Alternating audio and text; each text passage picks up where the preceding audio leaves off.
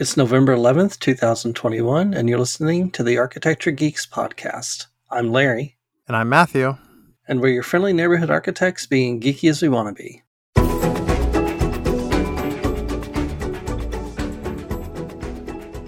Welcome back, everyone. I hope your October went as quickly as mine did, because I don't know where it goes. 1 minute we're trick-or-treating. And yes, by the way, we did actually end up going trick-or-treating. It exhausted the kids out. And then we got a nice little walk with the dogs in the process. But October just flew by, and here we are mid-November, surprisingly. And I haven't gotten anybody's Christmas presents. I haven't even really started thinking about it. So, yeah, good luck with that. Yeah, we are just barreling towards Christmas. Thanksgiving's in 2 weeks, basically. A week and a half? Basically 2 weeks. So 2 weeks is Thanksgiving. And then all of a sudden it's Christmas. It's like, holy crap on a cracker. It's just, I'm with you. October flew by. I'm glad you guys got to go trick-or-treating, and I could see the kids just getting worn out by that. So good for you guys for doing that. But yeah, it's Christmas is right around the corner, and the in-laws will be here in another week. Gosh, a week and a day they'll be here. First time Thanksgiving together in 2 years. So this should be interesting.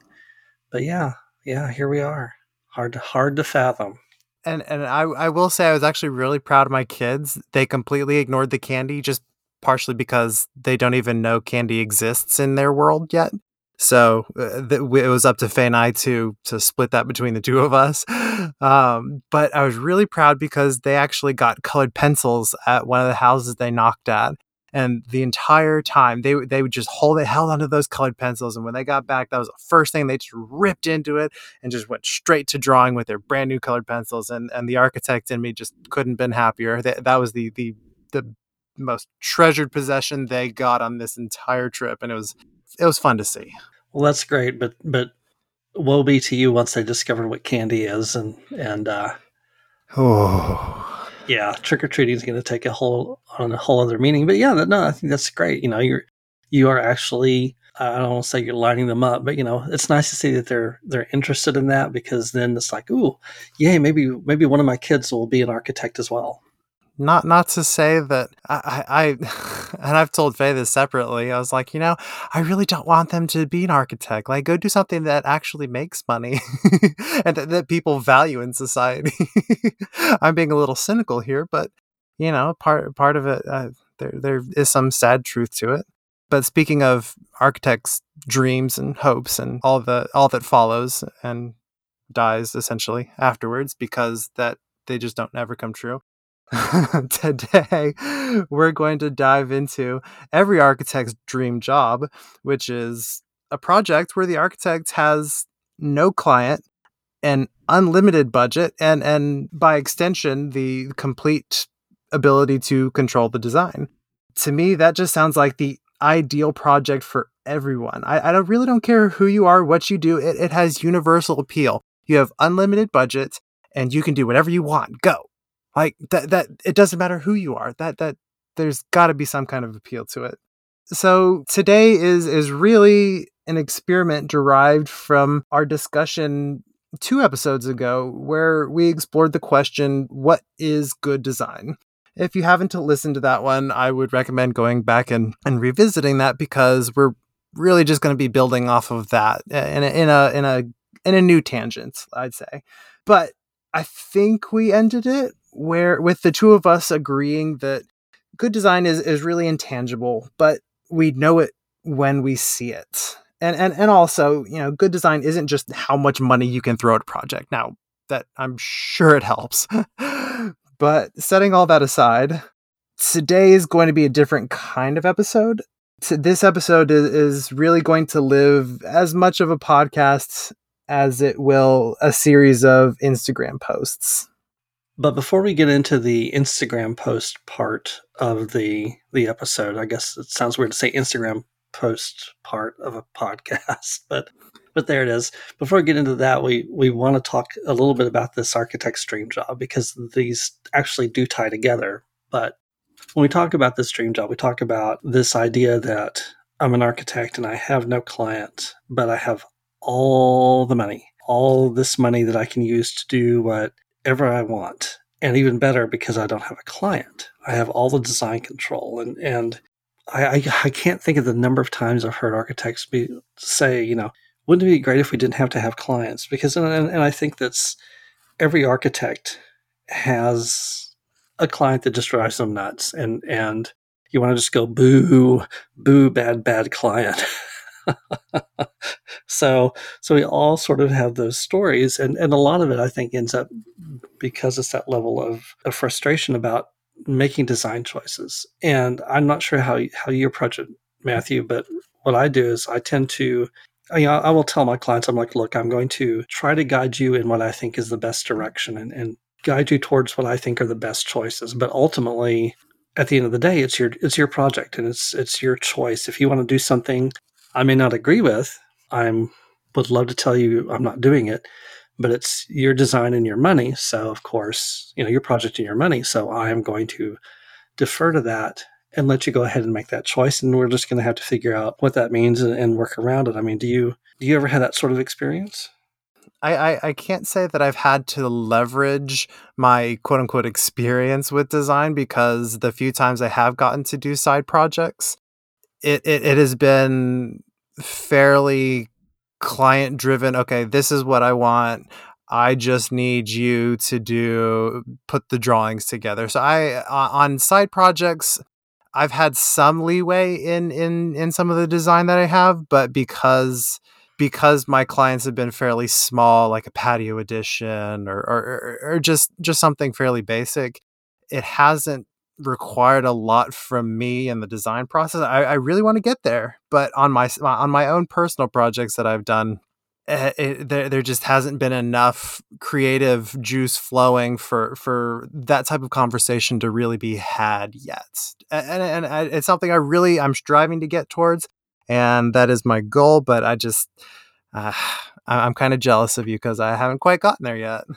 Well, don't be too jealous, because you'll have that moment when you're like, God, that's going to be awful, but okay, we're going to do it and hope for the best, and you always strive to make it the best. But I think this whole notion about it's a dream job and you don't have a client means you don't have to deal with those sort of frustrations, because I mean ultimately there are so many things that can impact design when you're dealing with a client.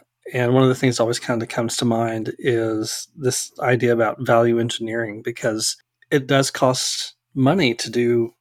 It doesn't always cost a lot of money to do good design, but sometimes good design can get kind of expensive. So the client will come back and say, okay, we need to cut some money. So let's change this or let's change that. And I know you had that experience because you worked on the townhomes.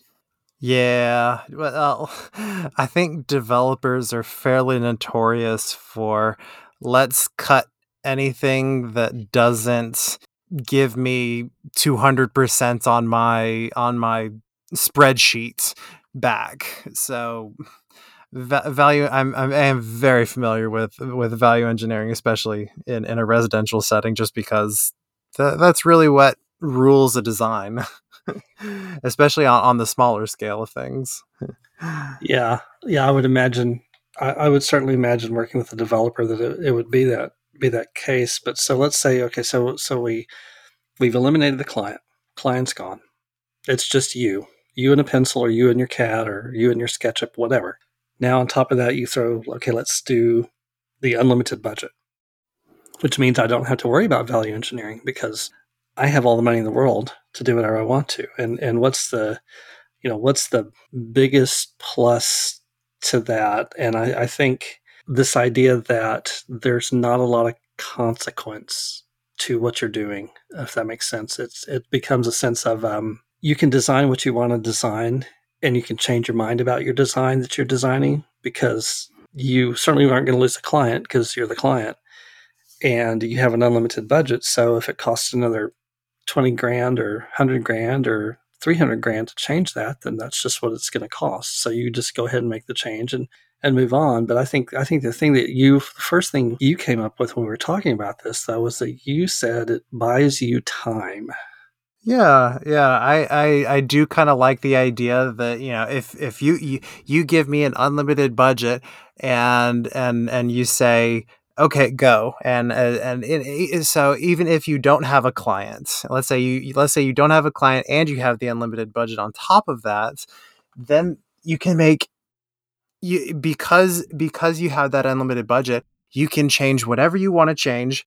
And if you need to change the flooring in your whatever in your grand entrance hall, you can change the flooring with zero regard to supply lines, with zero regard to price changes in the material, because if you take 2 months to make the design change, then a lot of times people will come back to you with, oh, well, prices have gone up. Well, you don't have to worry about that anymore.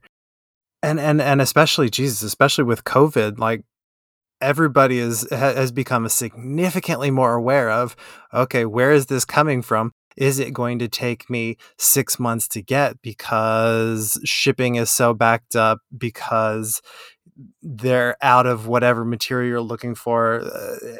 Unlimited budgets can start to like, man, I really wish I had one of those. Those dreams are, oh, so attractive at that point.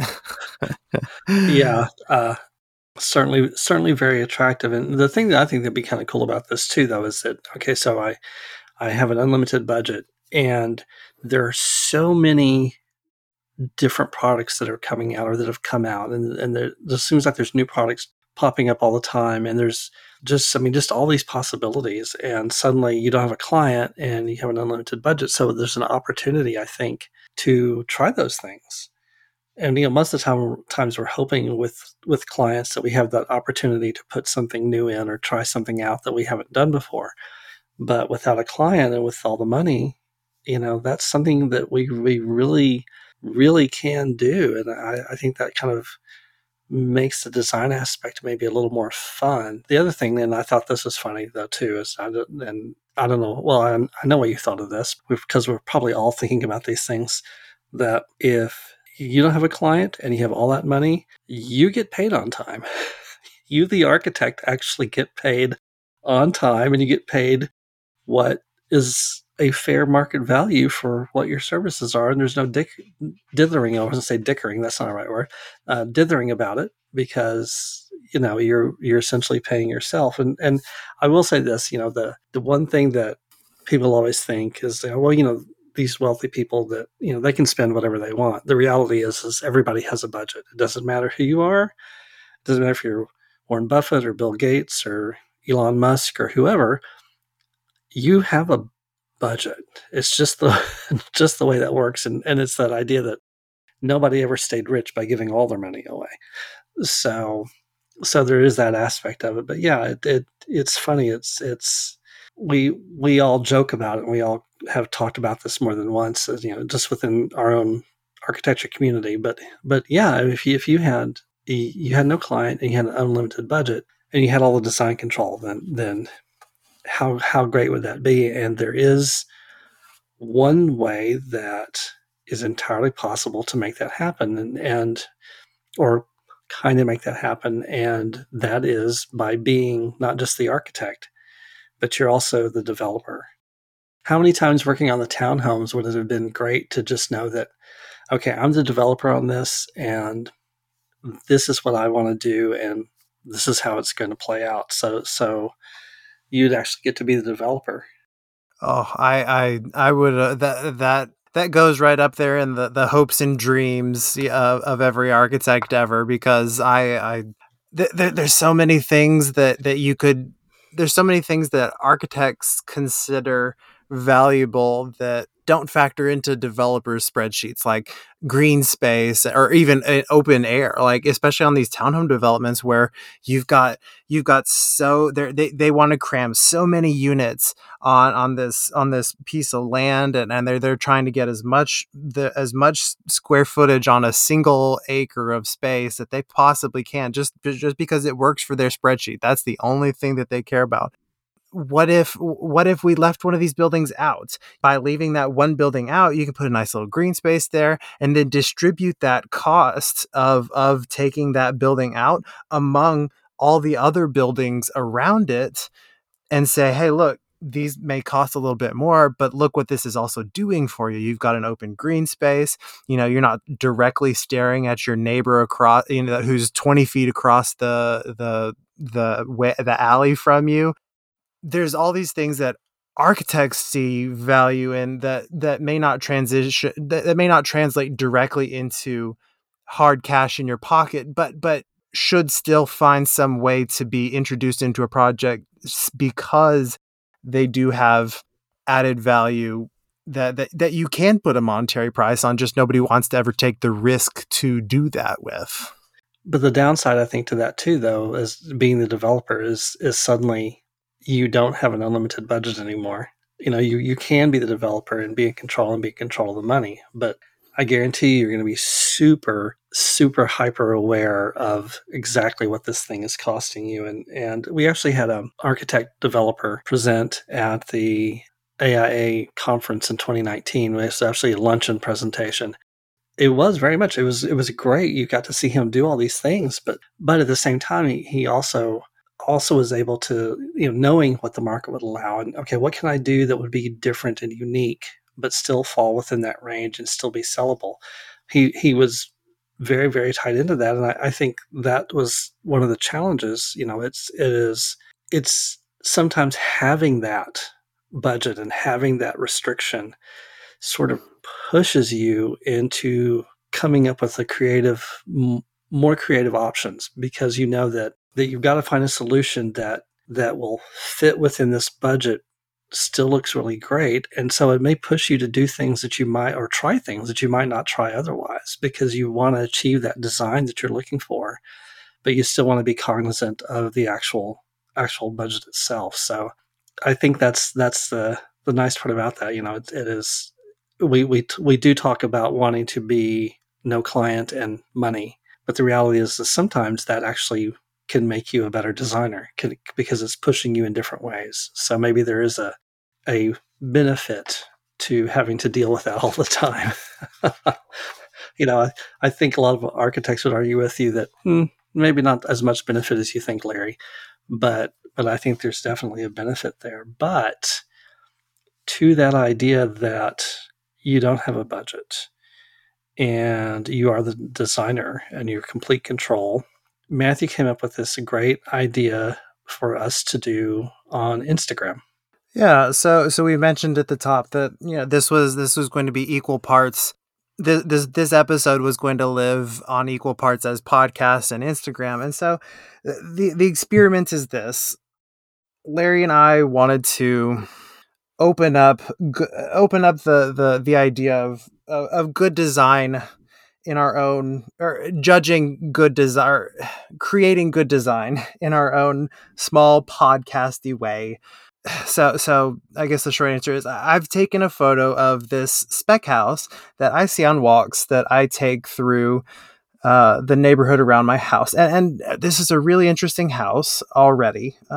That's honestly why I had the photo on hand, because I take pictures of buildings that I like on walks. Yes, I'm that creepy architect. But what I've done is I've sketched out this house and then traced over my sketch with my improvements. And I asked, if you gave an architect an unlimited budget and no design constraints, what could they do with this one house? You have to only use this one exterior photo as a reference. And by the time this podcast posts, I will have my sketches on our Instagram feed at Geeks Podcast as the example. And we will follow that up a few days later with Larry's sketches on the same photo.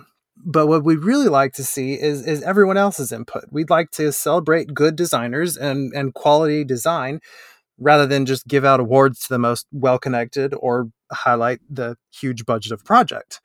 So if you're interested in submitting a design, just take a screenshot of the Instagram photo as we post it, or you can go get a higher res version from our website at architecturegeeks.com.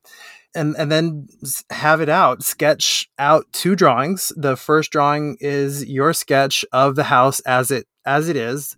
And the second would be your new and improved design. Now make it buildable, make it realistic, make it something that could possibly get built. I don't want to see any sky hooks or something being held up by magic. Like that. This is we're trying to discuss.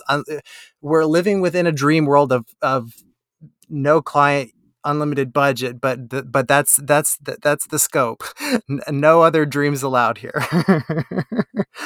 And so the reason why we want both the first sketch of the house as it is and your proposal for something different is because everybody sees different things in a building. By submitting both the initial sketch and the remodel sketch, we get a better sense of what other people see in the house, and we maybe get to see a little bit more of the design intent and then judge you for it, honestly.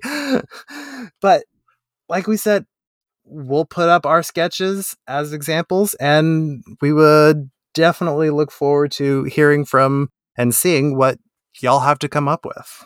And with your permission, we would like to share them on our feed and link back to your social media as well, to just to celebrate that good design and what we architects can do on an even playing field. Well, I'm going to be really disappointed that we're not going to get any of the swimming pools on top of the Notre Dame kind of drawings in all of this. But I'm with you. I think it has to be some realistically, what would you do to the house? Not, like you said, magic things. Things just magically held up on their own. Although I will admit the swimming pool on top of Notre Dame was actually kind of cool. But definitely, guys, send us your sketches. We are very interested in this. So be sure to forward them to us. You could DM Arch Geeks Podcast on Instagram and just send them that way. Or as always, you can send them to me at my email, larry@spotteddogarchitecture.com. And also possibly shoot it to me at Twitter and Instagram at spotteddogarch. And to email the podcast directly, you can find us at architecturegeeks100@gmail.com. And we will be sure to get it there too. So any number of ways to hook up with us on social media or send it email. We'll be on the lookout for it. But I think that's where we're going to end it today. Thank y'all for suffering through another one with us. I'd like to think it's not so much, but my wife always rolls her eyes when I say, "Hey, look, we got another follower." So, well, it's I want to say baby steps, but those things are important. So let her roll her eyes all she wants to. But yeah, you guys enjoy the rest of our guests enjoy your weekend, and we will talk with you here. Actually, we'll have another podcast, I think, Thanksgiving week. We're going to see. But anyway, we'll talk to you sooner or later. Please send your pictures. We're definitely going to be looking forward to it, and we will talk to you next time. Bye. Bye.